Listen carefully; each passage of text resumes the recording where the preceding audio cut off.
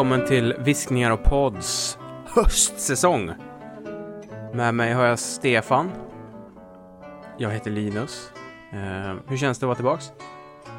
Det känns skitbra att göra det. Det har varit sommarlov för oss båda.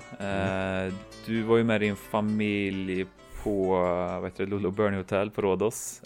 Jag har inte gjort ett skit, för jag fick inte mina pengar från vad var det man sålde när man var liten?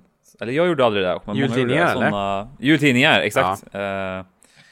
Så jag hade en liten tråkigare sommar än vad du hade i alla fall. Ja. Men det känns kul och officiellt köra på med S02E01 av den här podden gör det. Ja, det är så härligt att vara tillbaks. Och vi har fått väldigt fin feedback från alla på Österåkeranstalten. För det är de som lyssnar på oss. Ja. Vi pratar lite för lite om brott, tycker de. Men det är ändå nice för att vi pratar om andra saker. Ja. Nej, men det känns härligt. Gör det. Har du under sommaren sett något? Lyssnat på något? Varit med om något? Ja, men jag har varit med om lite saker faktiskt. Ja. Vi har ju, som tidigare nämnt i de här sommarspecialerna, har jag haft en liten annorlunda boendesituation. Och nu har ju den uppgraderats så att, vad ska man säga? Nu har väl jag ungefär samma typ av levnadsstandard som 90% av svenska befolkningen, tror jag. Ett så här el och en tv har jag äntligen. Det är det som är den vanliga levnadsstandarden, de två sakerna. Ja. Inte rinnande vatten eller avlopp eller så, utan nej, rinnande vatten har jag. Jo, jag har ju lite rinnande. Jag har inte alltid rinnande vatten som man kan önska sig, men jag har ju men lite bekvämligheter, det har jag fått. Men det absolut viktigaste var ju att platt-tvn kom igång igen, och det har jag inte gjort. Så jag har konsumerat faktiskt en hel drös av blandad populärkultur. Framförallt så har det varit väldigt, väldigt gött att kunna typ spela tv-spel igen. Jag har inte spelat någonting speciellt, har jag inte. Mer än att man har huggit lite så här strösaker. Jag insåg att jag hade några sådana spel som man stashat upp under en period. Så jag har så här, jag har spelat, men jag har tröttnat rätt fort på dem också. Så jag har inte klarat ett enda spel. Det är bara skönt att ha möjligheten att starta igång det, misstänker jag, efter så lång tid. Ja, precis. Gud, det är ju en otrolig lyx här. Sen så har vi ju ilandsproblemet att jag har ju en död pixel i min tv också. Just det svider väldigt mycket mentalt, gör det. Att i mörka partier så är det som en liten vit prick som ser ut som ett dammkorn som ligger där och häcklar mig, kan man säga. Jag vet liksom inte vad man måste göra för att bara liksom få catch a break, så att säga. Nej, det är tungt, jag förstår det. Ja, jag kan bara preface med att jag inte sitter i min vanliga studio, utan jag sitter utomhus. Om det slår något knappa ljud eller klickljud så är det fåglarna som hälsar på mig. Populärkultursmässigt så gud, jag har en hel drös. Jag har mycket dret har den här sommaren. Men kan du inte ge mig, har du någon så absolut höjdpunkt eller? Någonting som du kommer liksom kunna titta tillbaks på, titta liksom så här, du vet den här memen, Wolverine ligger i sängen och smeker ett kort. Den vill jag ha. Det finns två saker. Jag börjar med den som har absolut skönast, och det är ju att jag har börjat gå på bio igen. Väldigt, väldigt skönt. Jag har nog ändå hunnit med kanske 4 biografbesök senaste tiden. Jag högg 2 i helgen här nu, gjorde jag faktiskt. I fredag såg jag halv uppföljaren, halv rebooten Candyman, gjorde jag. Som producerad och skriven av Jordan Peele. Jag vet inte hur uttalar han riktigt. Jordan Peele? Ja. Peele, ja. Kan han ju stava som det låter också. Regisserad av Nia da Costa. Är den. Hon har ju nu fått en Marvel-film i pipen. Den här har varit uppskjuten och så fruktansvärt länge, typ över ett år, va? Det kanske du har lite bättre på. Men precis. Det var ett sånt corona-offer det här, så att den har ju faktiskt legat och bubbla länge har han gjort. Så att det var väl, ja, den kom nu. Nia DaCosta då, första svarta kvinnliga regissören som har fått en nummer 1 i USA. Tack vare den här. Ja, faktiskt, vilket är helt sjukt. För jag som har sett den, vi ska inte hänga kvar så mycket, för jag vet att du kommer också gå och se den. Men, ja, jag vet inte om jag kommer gå iväg och se, men jag kommer nog försöka se den i alla fall. Ja, precis. Hyra den när den kommer på iTunes. Den var väl kanske inte riktigt vad jag förväntade mig sett till vad för typ av kritik den har fått. Alltså, nej. Jag grundade mig att se första Candyman dagen innan bara för att komma in i det lite, och i vissa fall så var den var ju väldigt, väldigt lik ettan sett, du vet, till den där stämningen som är. Det är ju liksom ingen sån, det är ju ingen slasherfilm i den traditionella benämningen. Det kan du hålla med om, eller hur? Ja, nej, den är mycket mer en psykologisk skräck än vad jag hade förväntat mig. Det är ju en hel del gore också då. Nu pratar vi om den gamla, jag har inte sett den nya, men nej, det är mer stämning än slasher, det skulle jag nog säga. Exakt, och det är ju absolut här också. Problemet är väl bara att den tar några knappa handlingsvändningar som jag kanske känner inte funkade 100%. Och det var väl också kanske en sån där film som var kanske lite mer aktuell i samband med att den skulle sitt originaldatum då. Då hade den kanske landat lite bättre kring väldigt mycket kring budskap och så, men den kändes rätt liksom platt. Det kändes som ett gammalt manus, och i vissa fall kanske lite sönderklippt också, men synd. Alla medverkande som är med. Vi har ju han Yahya Abdul Mateen II. Eller som du säger, Yahya Abdul Mateen Ill. Han har man ju sett lite olika roller nu, senast kanske Watchmen, TV-serien. Och Aquaman också då. Vad heter han? Black Mantis. Den skurken. Eller? Black Manta? Black Manta tror jag han kanske heter. Nej, men så jag tycker nog att majoriteten av alla karaktärer sköt sig rätt bra liksom. Typ, så det är väl lite synd. Det var bra. Ja, men det var nästan en rätt träff, så att säga. Det var nästan mål. Det var stolpe ut, tyckte jag. Okej. Vad hade du sett mer då? Green Knight var jag såg också. Just det, den filmen, ja. Ja, David Lowery filmatiseringen av, vad är den heter? Förlagan.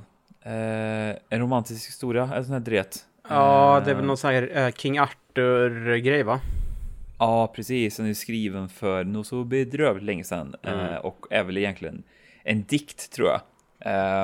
Perfekt, jag film på. Som utspelar sig i The King Arthur Cinematic Universe, gör den. Samma här. Jag gick ifrån den här väldigt nöjd med vad jag fick. Jag tror att jag var lite beredd på det. Men sett till reaktionerna i min salong så kanske den har blivit lite marknadsförd på fel sätt. För det var väldigt många... Det var lite dude bros i salongen som var märkbart upprörda när de gick därifrån då. David Lowery har ju tidigare gjort... Jag vet inte vad han absolut mest känd för, men A Ghost Story släppte han ju här för 4 år sedan med Rooney Mara och Casey Affleck i huvudrollen, som är en extremt lågmäld indie-drama, kan man väl kalla det liksom. Och har man den i bagaget från den regissören så vet man ungefär vad man ger sig in på när man ska se The Green Knight. Det är ju som en fantasy riddarhistoria / alltså combo indie-drama lite. Ja, verkligen.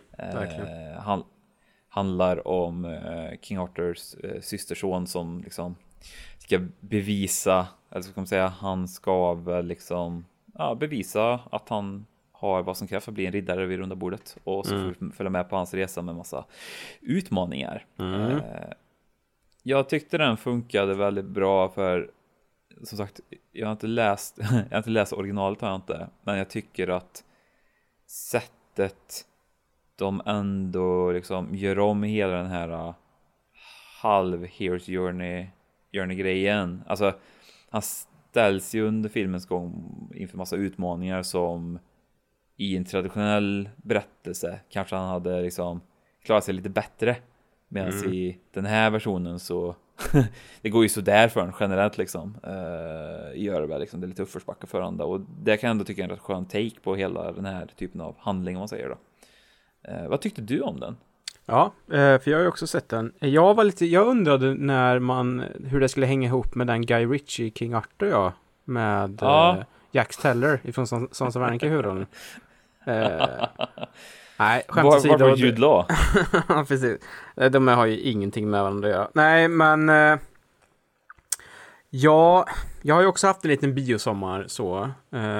Sett ett gäng, och det här var väl en av dem då. Och jag var väl kanske, jag tyckte väl om den, men jag tror jag kanske hade lite svårare för den också.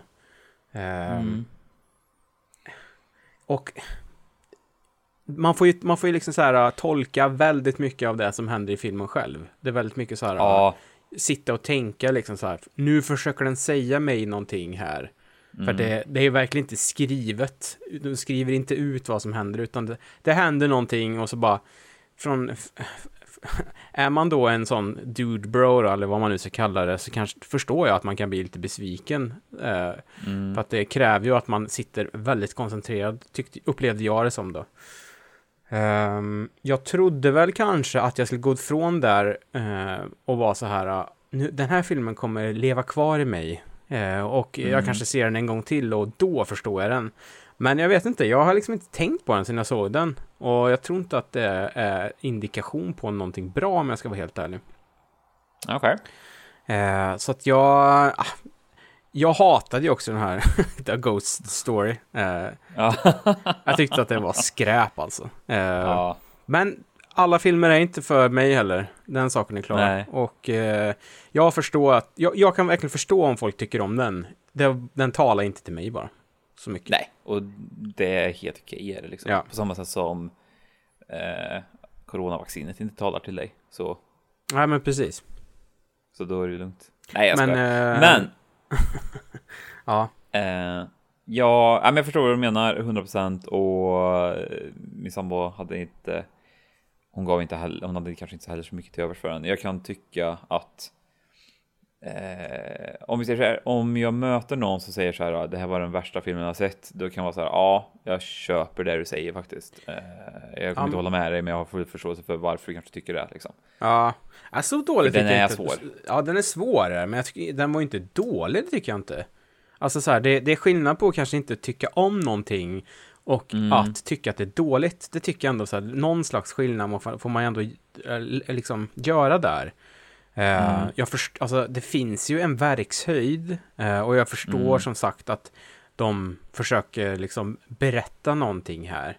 Problemet är bara att ibland så är man kanske inte så upplagd för det, eller sen så också det här, man kanske inte är så mottaglig för sättet de försöker göra det på. Det finns filmer som jag har sett som är ganska svåra att ta in, som jag ändå kan tycka att det är bland det bättre jag sett liksom.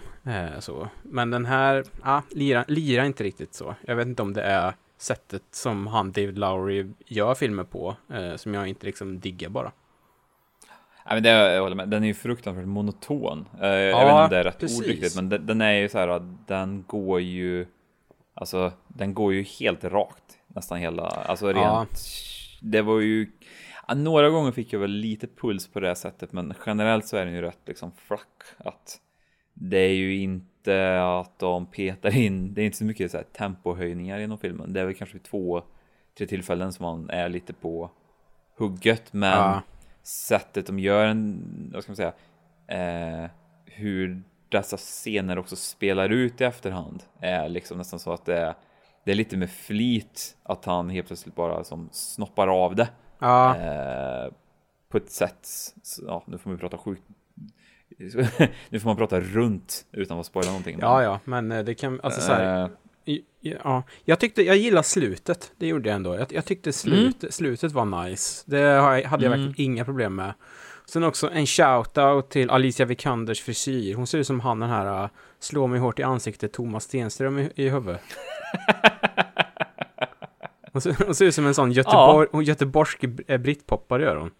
Ja, jag håller med faktiskt. Man bara väntar på att de skulle lägga in en röda lacket liksom. Och börja stämma en sån, vad vad heter det, basgitarr. Ja, jag såg ut som en riktig pojke faktiskt, tror jag. Ja. Sen kanske jag inte riktigt håller med henne kring hennes val av dialekt. Nu vet jag inte om det är en regigrej, men den var väl lite väl mycket såhär, hamnarbetare. Ja. Eller liksom This is England-dialekten. Ja, det var lite, liksom, precis. Det var lite Cockney. arbetarklass kanske, jag vet inte. Ja, det var nu från, sett hennes yrkestitel i filmen också. Men nej, så, och sen får man ju, alltså det är lite andra saker också som jag kan väga in som gör den här filmen extremt förlåtande. Jag tycker det är typ otroligt välklippt film, väldigt snyggt fotad också. Hur liksom, jag tänkte på det framförallt under filmens gång att det är lite en sån grej som har varit här genom åren, att filmen blir väldigt mörka. Liksom, mörkare och mörkare tack vare att, liksom, att kamerorna klarar av och liksom, fortfarande särskilja detaljer fast det är liksom becksvart. Men jag tycker som alla inomhusscener, de kändes så autentiska, för det känns som att det var jävligt mörkt inomhus på den tiden, va? Ja. Alltså det känns som att i Slottstorn var det nog becksvart för liksom. Jag tycker hela den gjorde väldigt mycket för att bygga liksom de miljöerna de rörde sig i. Och framförallt så tänkte jag på det här, tidigt i filmen så är det ju någon form av fest, alltså julfest 10 minuter in i filmen, där sättet framförallt ljussätter kungen, eller Arthur då, som han inte namn i som det är så uppenbart att han heter. Vad är det han heter, den skådespelaren? Sean Harris. Precis, jag tyckte Sean Harris var superbra som Arthur tyckte. Jag alltid pissar lite på honom, men det är väl tack vare den typen av roller han haft innan då, framförallt Mission Impossible, Solomon Lane-grejen och Prometheus är det väl också, va? Oh, yes. Precis. Oh yes. Ja. Han är inte den smartaste i Prometheus. Nej, det är han inte. Han är där för att tjäna pengar. Ja, det kan man lugnt säga. Han är faktiskt också väldigt bra i den David Michaud-filmen The King med han, Timothy. Men alltså, jag säger inte att han är dålig i någon av filmerna. Jag säger bara att hans karaktär i Prometheus är dum i huvudet. Det är bara det. Sen så tycker jag också att han är bra som skurk i Mission Impossible, Rogue Nation och Fallout. Ja, han har ett specifikt typ av utseende som lånar sig väldigt bra till att spela skurk. Ja. Absolut. Nej, och sen superbra soundtrack tyckte jag.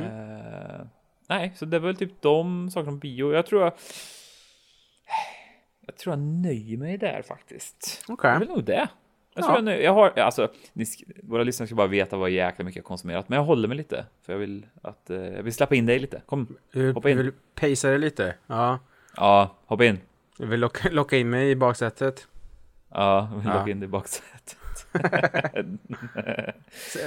När man sitter där i baksätet så sitter du i framsätet och tittar bak på mig i den riktigt obehagliga backspegeln, va? Ja, spöregn. Så här, jag sätter scenen lite. Det är liksom, det är mörkt, du kommer in i bilen, det spöregnar. Eller innan det säger ju liksom att hoppa in i bilen. Och det regnar ju något så fruktansvärt, så du känner också att du tvekar, men liksom, vädret gör sitt så att du ändå vill ta skydd liksom, som ett skadat djur. Det är då du drar fram den här grejen och börjar pumpa ut den här elektroniska masken i magen på mig, va? Ja. Ja. Fläskfilén. Ja. Ja, nej, men jag har ju som sagt också varit lite på bio. Jag har sett en hel del film har jag gjort. Bland annat Prometheus, som man kan kalla den, om man vill dra det uttalet. Haft en ganska bra semester. Vad ska man säga? Jag har sett ganska mycket film på semestern faktiskt. Trots att jag inte var hemma någonting, så lyckades jag. Tack vare vissa tekniska framsteg. Jag vet ju hur trött du är på mig, att jag har tjatat om att jag är sugen på att köpa en egen iPad. Och det har jag inte gjort. Men jag lånade då en som jag såg massa film på. På ditt lokala bibliotek? Exakt. Det är en sån gummilist kring den med handtag. Så man kan liksom så här sitta vart som helst och kolla. Jag såg ju Old, bland annat. Med M. Night regisserade Old. Och det enda jag egentligen vill säga om den är att jag tyckte om den.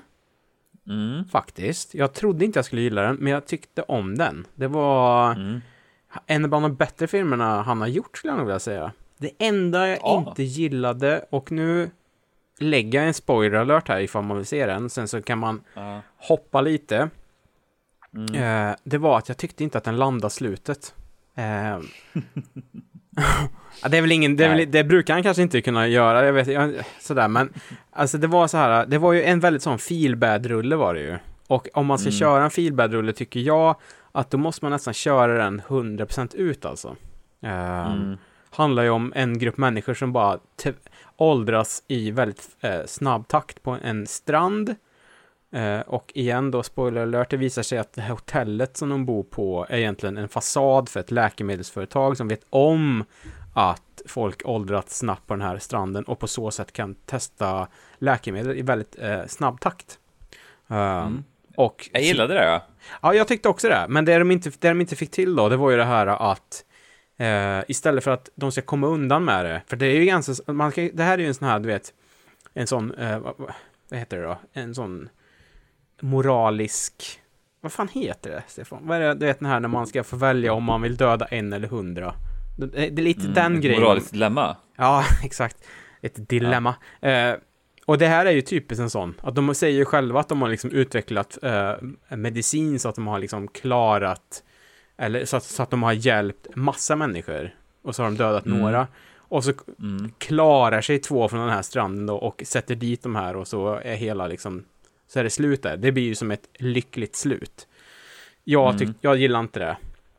Så, faktiskt. Jag tyckte att de kunde ha fått komma undan med det. Det var ju kul också. Det var ju en svensk med. Han Gustav Hammarsten är ju liksom chefen för hela bygget. Det var jävligt random. Var inte det random? Ja. Men jag vet inte om det var något jävla tema han hade för den här filmen. För det känns som att det var majoriteten bara internationella skådespelare från alla hörn i världen typ. Ja, men det kan det nog vara. Absolut. Han heter Gael Garcia Bernal och hon Vicky Krieps var ju liksom huvudrollerna då. Jag kan fylla det jag tänkte på när vi pratade om det, att det känns ju också som att man målar in sig i ett hörn när man väljer, för vad ska man säga, så fort de introducerar hela den där jag vet inte vad jag ska kalla det, twist, men anledningen när vi får reda på liksom bakgrunden till det här stället och varför de blir utsatta för det här, då blir det ju automatiskt den här, klart det var ett vad heter det, feel bad slut. Samtidigt kan det vara också vara typ så här, hade det slutat där hade man ju så här, det var klart att det var feel bad slut. Det känns som att när man visar upp den där mannen bakom ridån slutet, det känns också så himla halvgjort, eller ja, det är ju extremt gjort fortfarande, men det är så här, det är en sån gammal grej att hålla på med som jag vet liksom inte så här, man har ju sett det så många gånger förut, men i det här fallet så väljer de då kanske så här, vi testar att göra att det inte blev ett feel bad slut. Problemet är kanske nog genomförandet, att så fort de kapar undan benen på skurkarna, då kändes det som att det där slutet blev så fruktansvärt långt också. Det gjorde det. Det tog alldeles för lång tid. Nej, men det kanske ligger i någonting i det du säger faktiskt. Det hade väl varit lite... Jag vet inte. Ja, men det kan ändå köpa det liksom. Det kanske hade varit lite för mycket, du vet. Men nu kör vi feel bad hela vägen in till mål här. Men double down on it då, tycker jag. Lite så faktiskt. Om ni trodde att det här var feel bad, då har ni inte sett någonting än. Den hade jag hellre tagit än att så här, att vi får någon liksom så här quasi redemption för de här ungarna liksom. Jag tyckte inte jag köpte det inte liksom. Nej, men någonting som jag verkligen tyckte om med filmen, alltså 2 saker kan jag bara säga, att hela filmen känns ju som ett Twilight Zone avsnitt, gör det ju mer eller mindre, ett långt jävla Twilight Zone. Så den är ju nästan lite för lång generellt, den skulle kunna vara mycket kortare, och den är även baserad tydligen på en fransk förlaga, en grafisk novell. Just det. det ska vi kolla upp någon dag, tänkte jag. Ja, gör det. Ja. den kan du ta. Ja, jag tar den. Och sen, jag måste också säga att det jag tycker de gör väldigt bra är ju när så fort de kommer liksom in i, okej, nu börjar det bli konstigheter. Han double downar ju på att han släpper loss alla tokigheter på en och samma gång. Jag tycker det gillar jag. Var det någonting jag kände när jag såg den var ju exakt samma typ av förvirring som våra liksom huvudkaraktärer vi såg på den där stranden. För jag var lika förvirrad som de är faktiskt när det liksom, han bara så här, ja men nu händer det här. Och det här hinner inte ens hända innan alltså det är bara bam bam bam bam. Så det var ändå nog, alltså jag tyckte nog hela den biten tyckte jag var faktiskt, det var masterclass sett till M. Night då. Verkligen, och den hade sina scener som var riktigt liksom fucked up också, ska vi säga. Ja, verkligen. Tacksamt också att ha Rufus Sewell som någon slags skurk också. Han gör sina skurkar bra. Alltså. Han är så jävla tacksam att ha med. Jag tycker, jag vet inte vad det är lite, det var ju samma som, det räcker med att han bara typ sitter i ett hörn oftast. För han var ju med i han var ju med i den Anthony Hopkins-filmen The Father var han ju. Ja, just det. Och spelade en av svärsönerna, så att säga. Just det. Det är samma där. Han kan ju bara sitta och, jag tycker han är bra på att bara sitta och tugga också. Han har liksom någonting. Han har den här auran som är så här, den här ska man passa sig för liksom. Nej, fan Rufus alltså. Jag ska säga, han är ju på tok förbi sin peak, men jag hoppas att han får lite större revival nu liksom mot, inte sluta av sin karriär kanske, men på senare dagar om man säger. Ja, men jag tror inte han behöver tänka så mycket på att leta jobb. Han har han har lite sin grej liksom.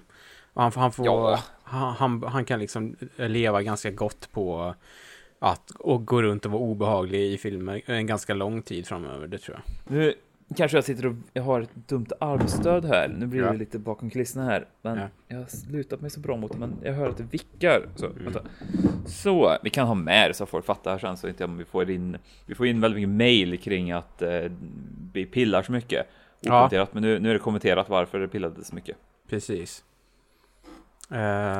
Sen har jag ju, det här var lite kul på ett sätt. Det släpptes ju ett album här i söndags. Kanye West släppte sitt senaste album Donda. Har du hunnit lyssna något? Ja, jag har faktiskt jag har inte lyssnat back to back på hela albumet, för det är ju typ 2 timmar långt. Och jag känner att riktigt på den nivån, om jag ska fokusera, jag är absolut den sista personen i hela Sverige som ska liksom på något sätt så här, försöka mig på någon form av musikkritik. Samtidigt kan jag tycka typ så här att ska man sätta sig in och lyssna ordentligt, då kan inte jag ha liksom musik som en bakgrundsaktivitet, utan då är det så här, men nu ska jag sätta mig och lyssna på det här faktiskt. Just det. Och jag tycker jag har väldigt svårt att sätta, så här, och hitta ett bra tillfälle där jag faktiskt det är promenader och sånt där givetvis, men det blir också så här att mina promenader är reserverade för lite andra saker som vi kan ta i ett Patreon-exklusivt avsnitt. Men jag låg en kväll här och lyssnade igenom, gjorde jag. Det var det långa svaret på din fråga, så jag lyssnar på det. Okej. För ni har inte installerat de här vad heter det, poddarna som de finns i Minority Report när man lägger sig i sånt vatten, va? Som de här precogsna. Ni har inte fått in dem i huset än, eller? Nej, vi vet inte vart vi ska ställa den än. Nej, jag förstår. Det är väl det. Nej. Jag har lyssnat i alla fall igenom hela. Och här kommer min topp 3 på mina favoritlåtar. Okej. Topp 3. Topp 3 med Linus och Stefan. Ja, bra.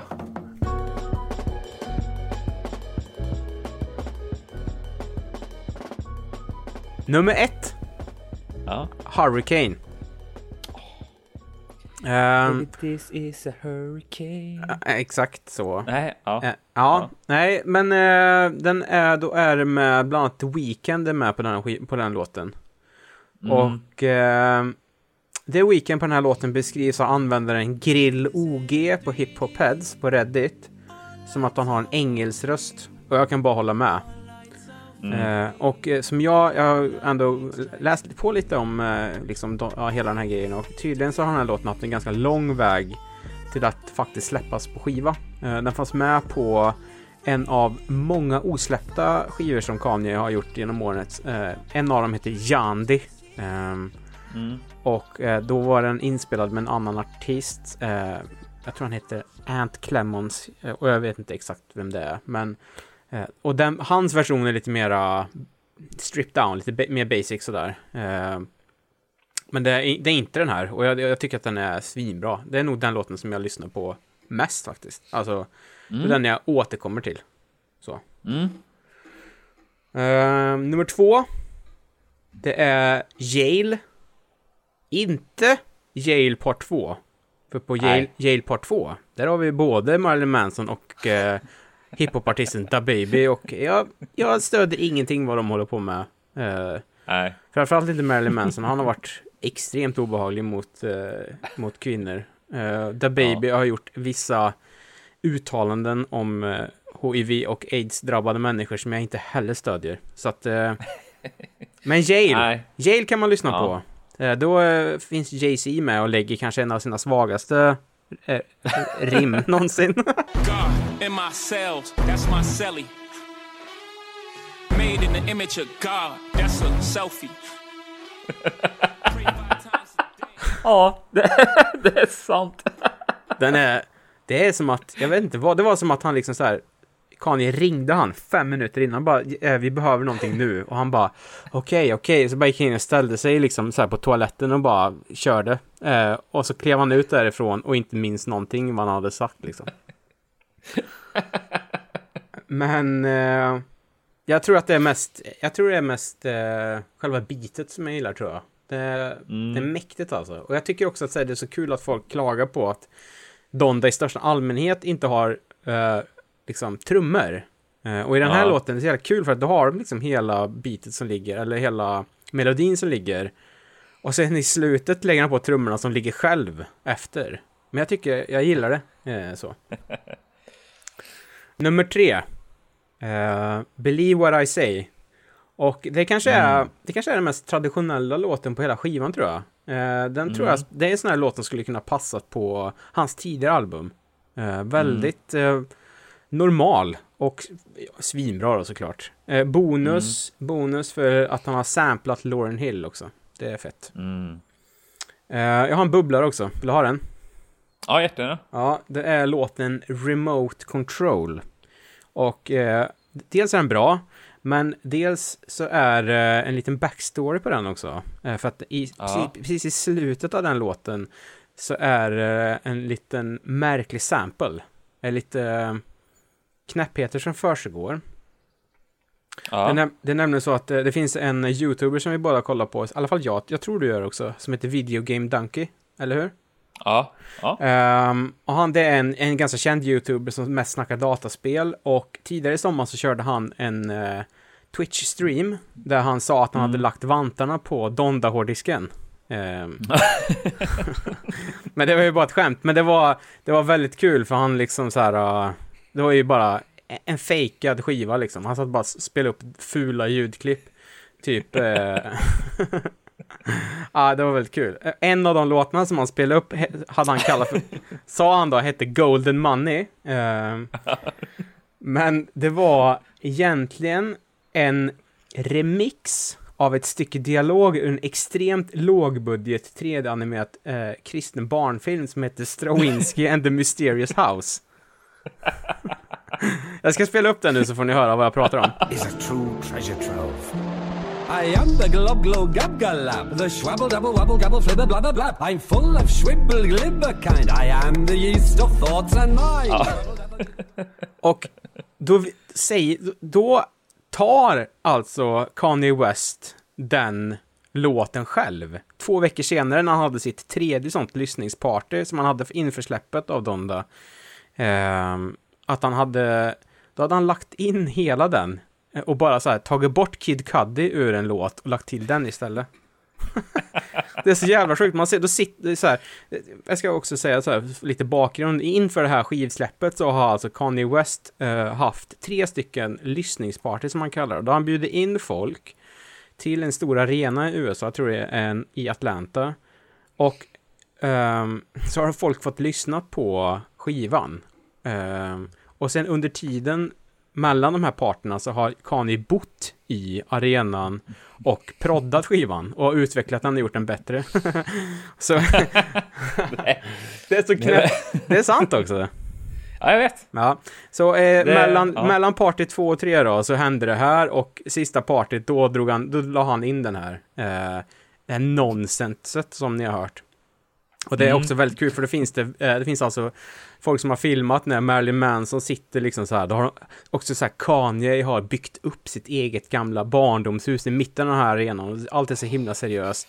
Och så bara lägger han in den här dumheterna, och det är faktiskt väldigt, väldigt kul. Han klippte ner det ganska mycket, så till slut så handlar det bara om några sekunder i slutet på den här låten, men jag tyckte att hela den här grejen var väldigt, väldigt rolig. Ja, men det håller jag med om faktiskt. Ja. Det var väldigt roligt.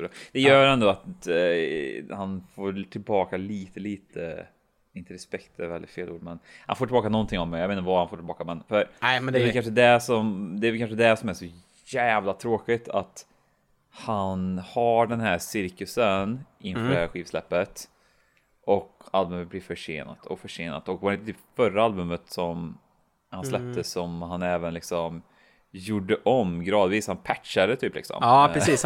Men det var, jag tror det var, det här var ju, varje lyssningsparty var en patch liksom. Ja, och sen exakt, så när han väl släppte det, eller som Kanye säger då, att Universal släppte det utan hans medhåll, så var det liksom färdigt då. Men sista patchen glömde han ju, för han har ju, det är liksom omslaget till skivan är helt svart, så han glömde att skicka in den bilden då. Så jag vet inte, det kanske patchas igen. Vi får se. Ja, precis. Och det är kanske där lite mer att som sagt, jag har absolut ingen okej. Om jag inte är en musikkritiker så är jag absolut ingen hiphop-kritiker. Men det är såna här saker som gör att jag liksom redan på förhand innan jag har hört albumet kan liksom gå in med rätt så tråkig attityd mot det. Och när jag väl lyssnade igenom det så kände jag också att det jag tog med mig från albumet var, absolut det var några bra låtar, men det jag tog med mig är att jag uppskattade hans tidigare album lite extra nu efter jag har hört det här. Typ. Det är ju verkligen samma här alltså. Jag har ju alltid varit en Kanye-stan, så att jag har ju liksom, men tappat det lite efter han liksom blev galen de här senaste åren och så. Men så jag tog fan resten av den kvällen, så satte mig och skummade igenom baklänges ända fram till hans första album gjorde jag, och vad ska man säga, jag kanske är lite mer early Kanye än late Kanye, ska jag säga så. Det finns en Kanye för alla, tror jag, va? Det tror jag verkligen. Men sen är det också, det är lite kul typ sådär, i och med att såhär, Kanye är en typ av artist som jag liksom aldrig riktigt lyssnar på, du vet, såhär i vardagen. Man blir ändå påmind om att han har rätt många sådana radiobangers. Det ska man, alltså, man ska inte sticka på stolen. Alltså Kanye är också, det är ju där också som du och jag är så himla svåra med. Du och jag ska ju hela tiden vara så jävla pretentiösa. Kanye är ju något så fruktansvärt mainstream med han också. Det finns en anledning till att han är miljardär liksom. Ja, exakt. Men jag är, alltså, sen samtidigt, jag konsumerar mainstream populärkultur som en idiot liksom. Och men jag känner kanske så här, fan, jag vet inte. Han är kan vara jävligt bra, och han kan vara jävligt tråkig att lyssna på också. Så känner jag ibland. Men jag tycker att din Donda topp 3 var faktiskt jävligt mycket starkare än vad jag var beredd på. Ja, men det var härligt. Vill man ha lite mer Video Game Donkey, kan jag rekommendera han på YouTube också. Och vill man ha den när han säger att han har fått Kanyes hårddisk, Donda hårddisk, så kan man bara googla på Donkey Donda helt enkelt, så kommer den på YouTube. Det finns en låt där som han säger, som Kanye gjort, som heter Orange Tesla, som är väldigt kul alltså. Så att så det var det jag hade. Det är väl dags för det som är ett inslag som är både älskat, hyllat och framförallt väldigt kontroversiellt och vi får brev ungefär varje vecka där Fortifikationsverket försöker stoppa oss. Jag vet inte riktigt varför de just. Men den andra instansen som inte har så jäkla mycket att göra nu i coronaperioden. Alltså de är väl den andra instansen som försöker liksom stänga ner det här projektet. Men jag tror vi har våran nemesis som jobbar där också på ekonomiavdelningen där så att så vi kommer som sagt skita i deras season desist brev och vi kommer köra på med veckans band. Vilken är det? Det är Vanishing on the 7th Street. Hello? Anyone? Help! Anyone here?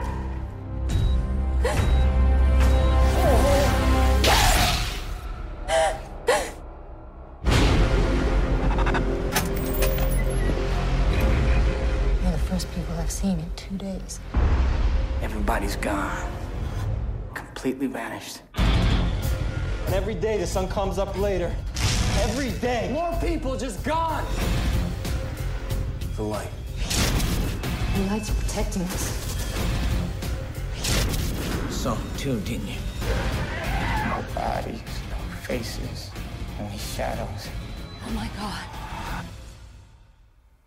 En mystisk till synes global mörkläggning orsakar att de flesta människorna på jorden bara försvinner i tomma luften och det enda som är kvar är deras kläder och ägodelar. Skuggorna får liv och börjar prata och följa efter sin offer. Allt eftersom fler och fler försvinner och dagarna blir kortare tvingas en handfull överlevare att ta skydd i en övergiven pub som ligger på The 7th Street i Detroit, Michigan, där de kämpar för sin överlevnad när domedagen kommer allt närmare. Det är vad svenska Wikipedia hade att säga den. Kan bara nämna att inför det här avsnittet så har vi även fått med 3 av våra största patrons på tåget som såg den separat. Så det ska bli kul att höra vad de tycker. Jag tänker att de får kommentera sen på Twitch där vi kommer sända det här live. Ja, jag tänker i början av nästa avsnitt så kanske de kan få vi lite snabba tankar funderingar kring det kanske. Det vore kul. Ja, och sen så tänker jag kanske att man i framtida avsnitt gör detta bättre. Men just nu, vi har inte gjort det förut. Så att vi gör det på det här sättet den här gången. Men vi får säkert ändra sen. Ja. Jag hoppas att det här kan vara ett riktigt dåligt sätt att göra det. Men jag skulle också vara kul om det är det här dåliga sättet man gör det på också. Ja, men precis. Nej, vi kom fan inte på något bättre. Nej, så här är det nu. Ja. Regisserad av Brad Anderson. Kanske nog absolut mest känd för The Machinist med Christian Bale. Där han gick ner extrema många kilon för att kunna spela den rollen. Och det är kanske inte filmen eller regissören i sig som är liksom anledningen till varför den filmen blev så himla kultförklarad, utan det är väl kanske just han Christian Bales ska man säga kroppsvikts nedgång. Jo, fast det är ingen dålig film. Nej, precis, för det är väl också det jag vill också passa på att säga, att den är nog den enda filmen som han gjorde väldigt, väldigt bra också. Brad snackar vi nu, va? Brad, gud ja. Christian Bale, Christian Bale hör inte hemma i Visst och podd, tycker jag inte. Alltså? Nej, han gör sina grejer. Eller jo, det är inte helt omöjligt. Han dyker upp faktiskt. Han har gjort några riktiga veckans band-kompatibla filmer. Brad Anderson gjorde ju även Session 9. Har du sett den? Ja, jag såg den för inte alls länge sedan. Med David Caruso, bland annat, i huvudrollen. Ja. Jättekonstigt. Det här var precis, jag tror det var precis när han hade börjat med CSI Miami, när han fortfarande gjorde lite film sådär. Han har även gjort Trans-Siberian med Woody Harrelson och Emily Mortimer. Tack. Och efter den här filmen då, The Vanishing on the 7th Street, så har han ju typ mer eller mindre bara gjort tv. Han har bara regisserat enstaka tv-avsnitt sen dess. Så, men han jobbar och jag tror att han ändå kan betala hyran. Så all kudos till Brad efter den här filmen som vi ska prata lite mer om snart. Manus skriven av en Anthony Jaswinski Talande för honom är att han inte har någon bild på IMDb och den enda andra filmen jag kände igen är High-filmen The Shallows med Blake Lively. Okej. Skriver man till. Annars så är det inte så jäkla mycket mer att säga om den här filmen. Den var väl med en budget på 10 miljoner och totalt så spelade in 1 miljon worldwide gjorde den. Samtidigt så det var lite synd. Jag försökte lägga ner mig och försöka hitta lite mer information kring hur de distribuerade den filmen. För tydligen så gick den ju upp på Zune och Xbox Live först. Gjorde den. Där, ja. För de som hade de tjänsterna. Ja, för du menar alla de miljoner människor som gick runt med en Zune, eller? Vad fan pratar de om? Zune var väl kanske Microsoft försök till att konkurrera ut iTunes och iPodden. Ja, det var precis det den var, va?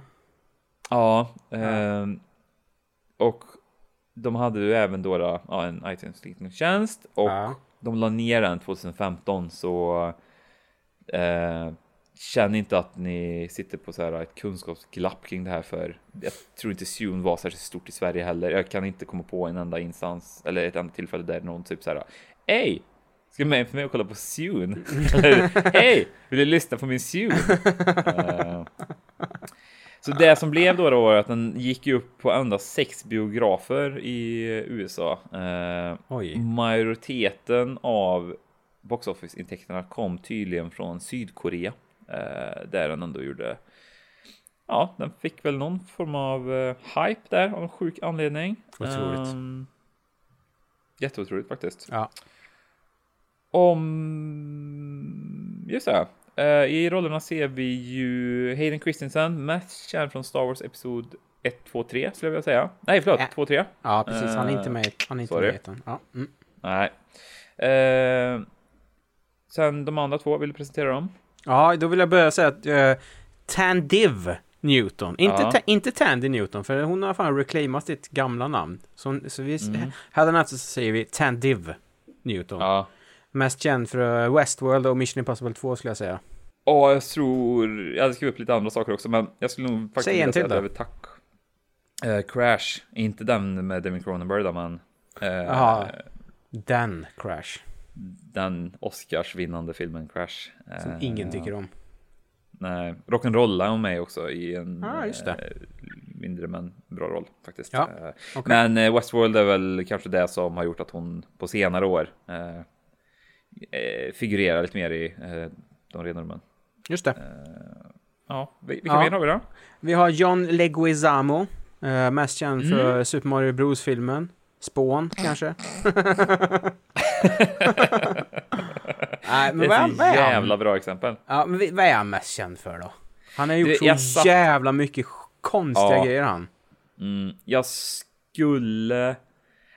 vet inte, för han är ju en sån fruktansvärt dead guy om man hårdrar det. Alla känner igen honom, alla kanske inte riktigt kan placera honom. Jag vet inte om det är typ så här Baz Luhrmanns Romeo plus Juliet. Ja, det kanske det är. Moulin Rouge är han med. Ja, Moulin Rouge också. Jag har faktiskt inte sett den, så jag tänker inte uttala mig. Nej.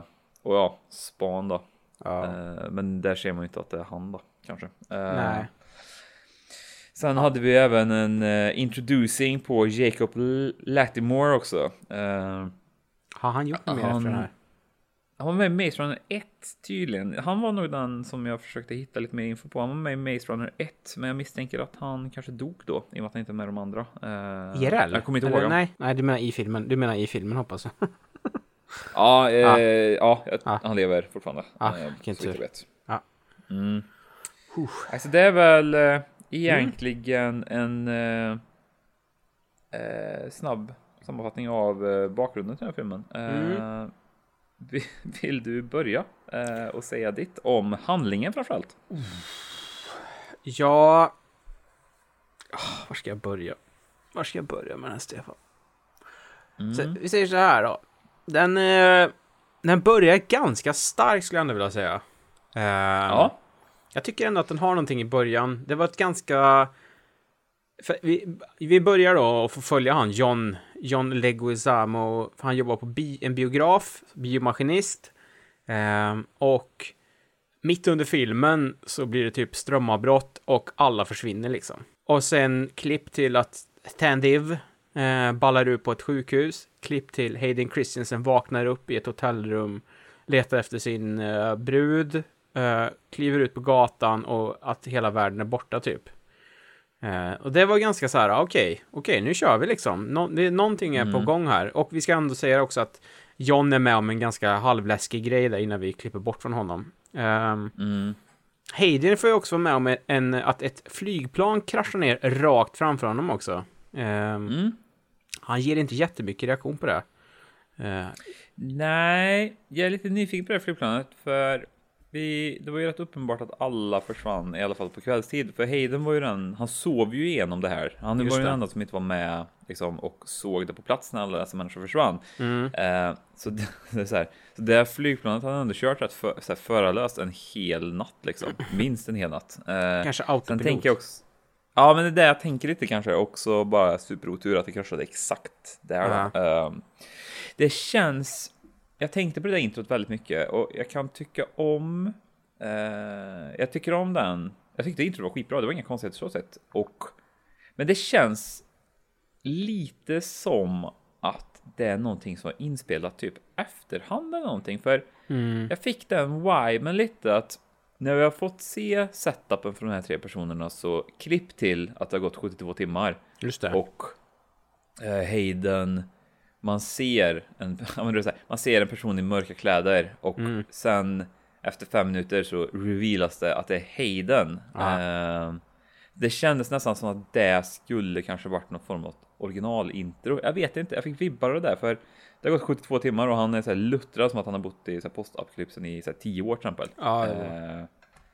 Lite så där kan jag tycka om de sakerna. Annars så det är väl fram till den punkten jag tycker att handlingen ändå är så här, ja, jag är intresserad, jag vill veta mer.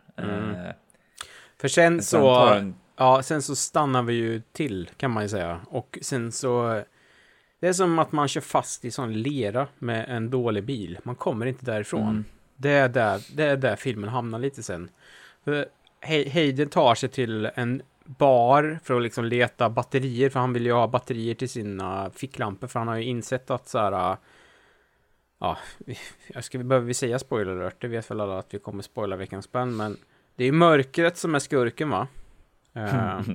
Och han försöker hålla sig ljus. Så han kommer till den här baren och träffar Jacob Latimer. Han är väl bara 12 eller någonting. Och han är ensam för att hans mamma har gått därifrån för att hitta ljus, eller vad det nu var. Konstigt, för att det fanns massa ljus i baren. Men sen så hon kanske fick en sån som det visade, skitsamma. Och när vi är där och så tar vi oss liksom inte därifrån sen på hela filmen. Tandy kommer dit, John kommer också dit på något sätt. De hittar honom i en busskur på den jävla vänster. Gud, det här segmentet ska vi prata om, för det har jag fan frågor. Vi kan väl ta det direkt. Ja, men för jag kan bara haka på lite där med att man fastnar lite. För det var kanske inte det jag var beredd på, att det skulle liksom förvandlas i någon form av ett jävla kammarspel. För tack vare att de fastnade på den baren. Jag vet att jag tog en paus för att gå på toaletten och då var det typ en halvtimme kvar och vi var fortfarande på den där baren och ingenting hade hänt riktigt. De klippte ju in 2 styckna riktigt onödiga liksom flashbacks, kan jag tycka. Som man nog istället kunde haft någon annanstans i filmen kanske. Jag menar, för Fandy fick ju sitt riktiga intro likt Kristen Haydensen och John, fast hon fick det som en flashback när hon sprang hem och kollade om hans barn var där, och vi fick se lite mer av vad Hayden har varit med om de här 72 timmarna. Det är liksom expositionsmässigt fick vi reda på att det fanns survivors på andra ställen också där, som uppenbarligen var stendöda sen när vi hade hunnit kapp i tiden, känns som. Men det var liksom, det blev sån jävla bromskloss när de fastnade i den där baren och skulle liksom typ prata runt, eller liksom vitt och brett kring vad det kan vara. Hayden, supercynisk, autist skulle jag säga, men ateist.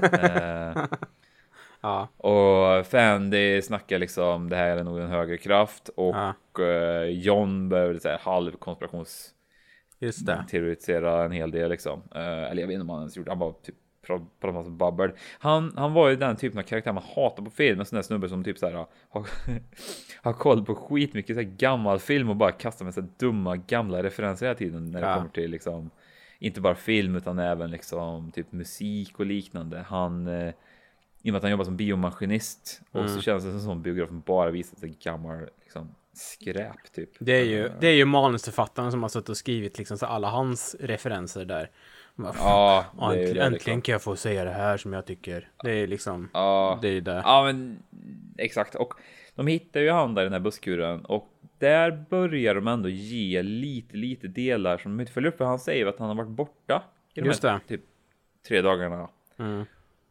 Men jag fattar inte hur det här går ihop rent handlingsmässigt för så här, för det är så uppenbart att folk när de blir tagna, han blir också tagen. När de blir tagna så försvinner de ju på stället. Och kläderna bara liksom trasar upp i en hög. Och då jag blir så här, jag får inte till det. Hur funkar det rent praktiskt att han var borta? Alltså det är Stefan, vi kan väl säga att så här, det är ganska många frågor som vi inte får svar på när det kommer till den här filmen. Ja, det är galenskap vad lite som förklaras. Och tack vare det så börjar man ju bry sig mindre och mindre ju längre filmen går. Att man liksom inte får någon hint om... Nej. Det förvandlas ju till en överlevnadshistoria, men vi vet ju inte fortfarande vad vi ska vara rädda för. Nej. Dels så är det mörkret i sig. Sen är det liksom skuggorna som är i mörkret som kanske är det onda. Men vi ser också silhuetter av människor på väggarna som typ rör sig och grejer. Ja, så det rör sig passivt också. För ja, precis. De skuggmonsterna är ju såna här karikatyrer så här, de kryper längs väggarna och är så här uppenbart efter en medan det finns så här passiva skuggor. Så problemet då, jag har absolut inga problem när folk utsätts för oförklarliga saker. Det är lugnt. Problemet är väl kanske lite så här, man får ju liksom inte en tillstymmelse till lösning. Nej. Någonting behöver man. Alltså, speciellt om en film ska ha Hayden Christensen i huvudrollen och så ska man käka popcorn när man ser den. Då behöver man liksom någonting som man ska kunna ta tag i liksom så. Faktiskt. Och kan vi tycka att kanske lite så här, när det inte riktigt finns en enda typ av lösning mer än att vi måste bara härifrån. För det är så uppenbart också när Hayden Christensen säger så här, dagarna borde vara kortare och kortare. Då kommer det ju sluta med att det är becksvar. Alltså det är, så här, det är inte en enda tillstymmelse till lösning. Och då fattar man ju nästan direkt att det här kommer ju bara gå liksom kattpiss för allihopa. De har ju ingenstans att fly i och med att det här är också ett fenomen som inte är lokalt i Detroit. Hade varit helt sjukt om det var lokalt i Detroit. Men det här är ju worldwide. Så den är ju här, när man redan första början anspelar på att så här, alla är fakt liksom. Då blir det blir väldigt svårt att bry sig också. Eller så här, det blir ju ingen tension i det riktigt heller. Nej, ingenting. Liksom. Det blir liksom... Nej. Och det är det som gör den så himla svår att ta sig igenom också. Man sitter och bara... För att den blir ju också så tråkig. För det är liksom... man hamnar på det här stället och det går liksom så här... De börjar tjafsa. De hamnar i ett läge när liksom ljuset håller på att ta slut. De försöker rymma från skuggan. Och sen så händer någonting som är typ tillbaka på samma ställe igen. Och det är ungefär en timme av filmen det. Och det här är en sån klassisk... Vad jag inbillar mig när de gör såna här riktiga B-filmer. Det här är ju... Man märker att den här filmen kostar... Vad sa du? Hur stor budget hade den? 10 miljoner. 10 miljoner. Det är ju inte jättemycket när det kommer till en Hollywoodfilm. Jag gissar på att det mesta gick till löner. Jag skulle tro det i alla fall. Så att man märker att de inte hade en jättebudget att jobba med. Men det finns liksom inte en tillstymmelse till fantasi eller du vet ambition heller, tycker jag i alla fall. Nej. Och sen jag vet inte. Sen slutet då. Det blir liksom ja, det är samma där då. Ja. Det är som vi redan har sagt flera gånger liksom. Ingen förklaring och då blir det väldigt svårt att känna någon slags sympati eller att det är väldigt spännande för det här i slutet ska ju vara väldigt spännande då liksom. De är ju liksom jagade så. Men ja, nej, det var, jag vet inte. Jag satt inte och blev arg på den. Det gjorde jag inte ändå. Det var bara att jag blev så himla uttråkad. Ja, men jag håller med faktiskt. Den var fruktansvärt. Och det fanns liksom, jag försökte ändå skriva upp lite så här dumma grejer som jag tycker lyfter filmen lite. En superdum grej är ju att han har om jag tolkar rätt så har ju han en affär med hon väderkvinnan. Det var ju hon som han gick och ropade efter, men sen så var ju han det såg ut lite, men han var vid separation med sin riktiga fru eller flickvän om man säger. Nu pratar vi om Hayden här, ja. Ja, förlåt, Hayden, ja. Hayden jobbar han jobbar som, var han programledare eller vad var han? Han är journalist, var han. Journalist, okej. Så han var reporter och så hade han ihop det med väderkvinnan på den här tv-stationen. Ja. Precis, och det var en sån, och det var ju sån inte bara att han hade ihop det, utan båda två, eller det var ju någon form av otrohetsaffär, för de zoomade in på ett kort på hennes kontor när man fick se hennes familj också. Ja, men det är lite sådär, de dumma grejerna kan jag ändå uppskatta. Då får man ändå en lite dumheter i hela, annars hade det bara varit så supertråkigt. Samma sak med liksom Hayden kanske inte känns som den absolut starkaste skådespelaren heller. Vilket han verkligen visade prov på när han kom in och möter han Jacob-grabben då, som är typ 12 bast liksom på baren där, hur han skulle han stod liksom, jag vet inte vad man kallar den typen av person, men du vet den där stand your ground-killen som ska vara så iskall i alla situationer. Och det där kass-attityd generellt, det var ju typ det var väl kanske lite de situationerna som ändå räddar filmen från att vara helt supertråkig, att man ändå blir man får lite hjärnblödning i det hela också. Ja, precis. Ja, det var ju, precis, det var lite sån här grej. Det var också en scen när John Leguizamo ska banka på en tegelvägg. Och tegelväggen svajar. Det tyckte jag var roligt. Ja, du såg också det? Ja. Bra. Det var inte bara jag som så här, svajar den där nu. Gummiväggen. Ja. Annars så vi brukar alltid snacka om ljusglimtar och rent handlingsmässigt så kan, alltså den är rätt korkad den. För vi blir ju lite lurade, tittarna, att när det flickrar till så blir vi lurade att Jacob blir tagen av skuggorna och John blir nedlurad i en tunnel, men sen så visar det bara vara att han vad ska man säga, fick för sig hela den situationen. Precis. Det var kanske en ljusglimt, eller det var tillstymmelsen till en ljusglimt, för så fort han kom ner i den där långa tunneln, då vart jag ändå lite så här på tårna att så här, okej, det är någonting sjukt, för en sån här tunnel har man inte bara under bar hur som helst liksom. Nej.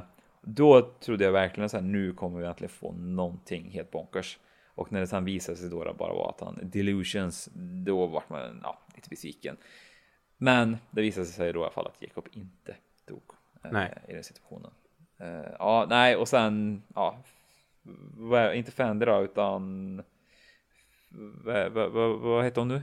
Tandiv. Ja, precis. Hennes nya, eller hennes, alltså hon har reclaimat. Det är en jävligt otacksam roll hon spelar också. Hon är ju hysterisk kvinna nummer 3. Ja, det är man. Ja, precis. Ja, det blir ju sällan bra. Om man, så får man liksom ingen kött och potatis, då är inte såsen god heller, som jag brukar säga. Så att man behöver hela måltiden, och hon fick väldigt lite att jobba med här alltså. Så är det, absolut. Ja, kan man nog säga. Produktionsmässigt fanns inte heller så jäkla mycket fint att säga om den här filmen. Den är ju lite barn av sin tid, kanske kom ut 2010, och det var ju några år där man verkligen gillade och hårdgrada filmer rent visuellt. Och The Machinist är också ett sånt.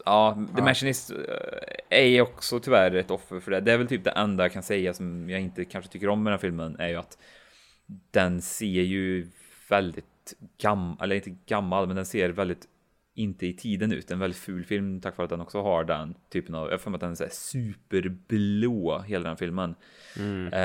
Samma här då, fast hela den här filmen är ju extremt typ gul och väldigt hårda kontraster och så här riktigt digital känsla på bilden, så det gör ju mycket för att den här också ska upp, alltså så här, jag mår lite illa när jag ser den, för det är så uppenbart så här, ett tecken på väldigt låg budget.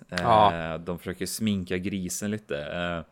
Samma också egentligen när man liksom produktionsmässigt ser alla de här miljöerna de är i, som är så här natten, så här Detroit på natten, så här, alla uppenbara dataeffekter som är så himla dåliga, typ så här när, alltså, lampor på bilarna är liksom artificiellt återskapade i ett dataprogram. Alltså, ja, men det känns som de här Walking Dead dataeffekterna gör det.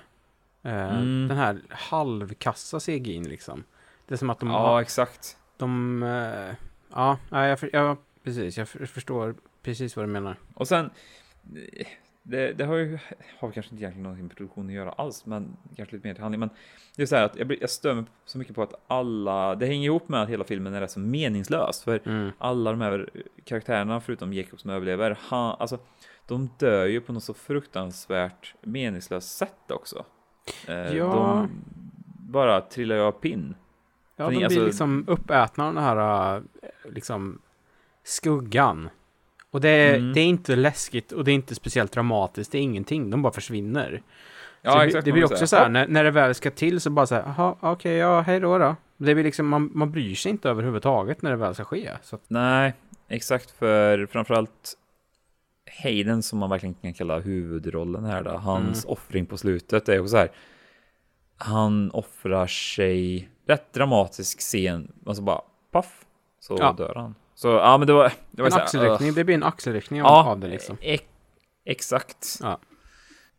Nu har jag ju inte ens snackat om lilla tjejen i slutet här som dök upp, men det var ju samma där. Jag trodde ju att de skulle bygga upp för att hon skulle vara någonting speciellt, men ja, för henne såg man ju också komma så här, gå lite på gatan ibland, så bara så här, jaha, hon kanske har någonting alltså med det här att göra, eller liksom nej, ingenting. Hon bara dyker upp och bara, jag har en special ficklampa. Man bara, jaha, vad kul för dig då liksom. Mer än så var det liksom inte. Också så jävla 2010 och typ så här slänga in en solcells driven ficklampa som att det var så här, shit vad smart. Fan då.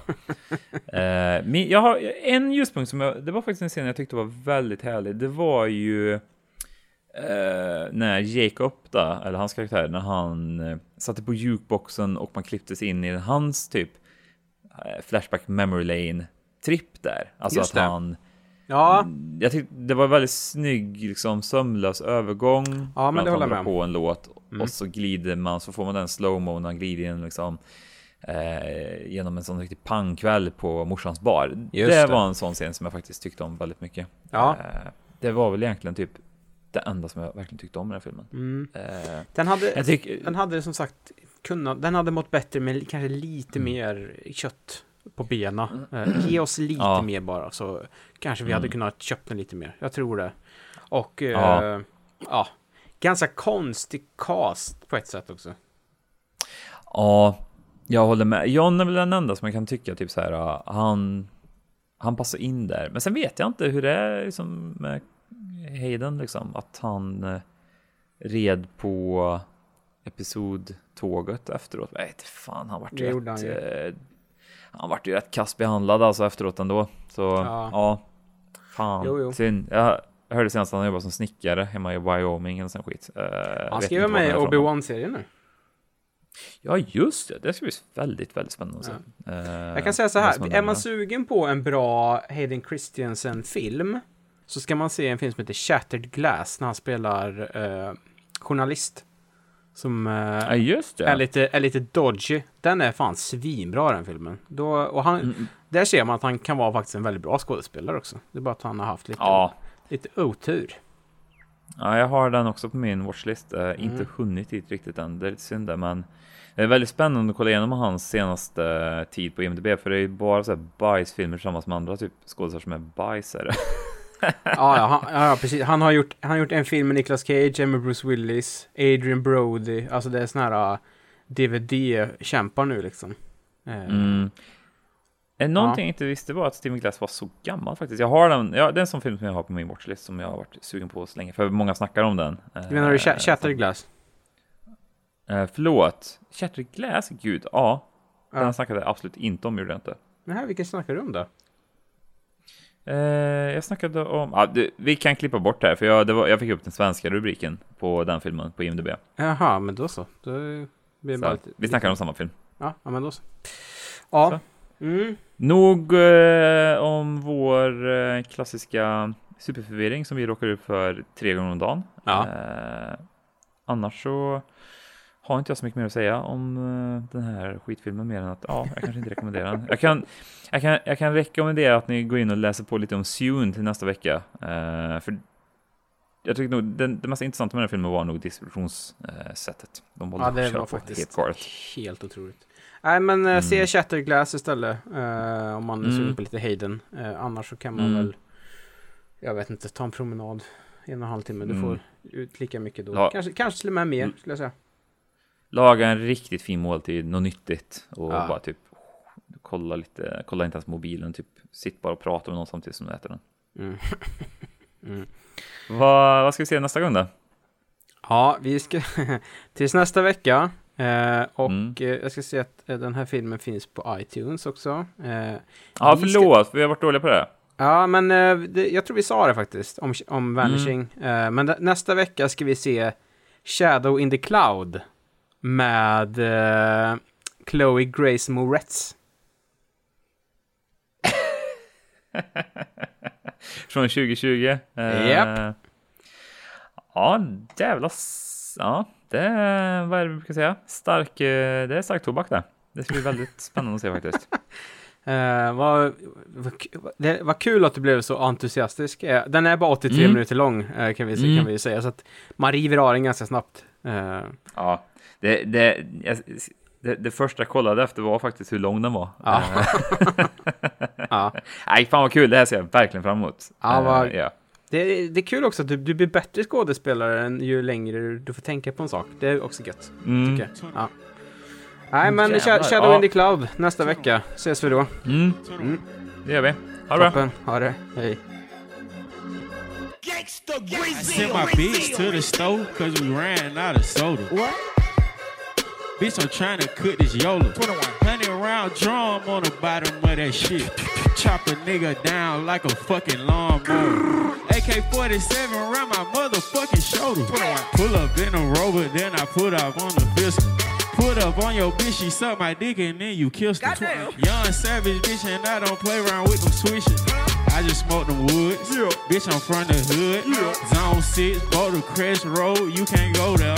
21 gang, bitch. 21. I'm in NYC, I think I got a fucking show there. Yeah. Hold up. Roll it on my wrist. Roll it on my bitch. What? 30 on my waist. What? 30 to your face.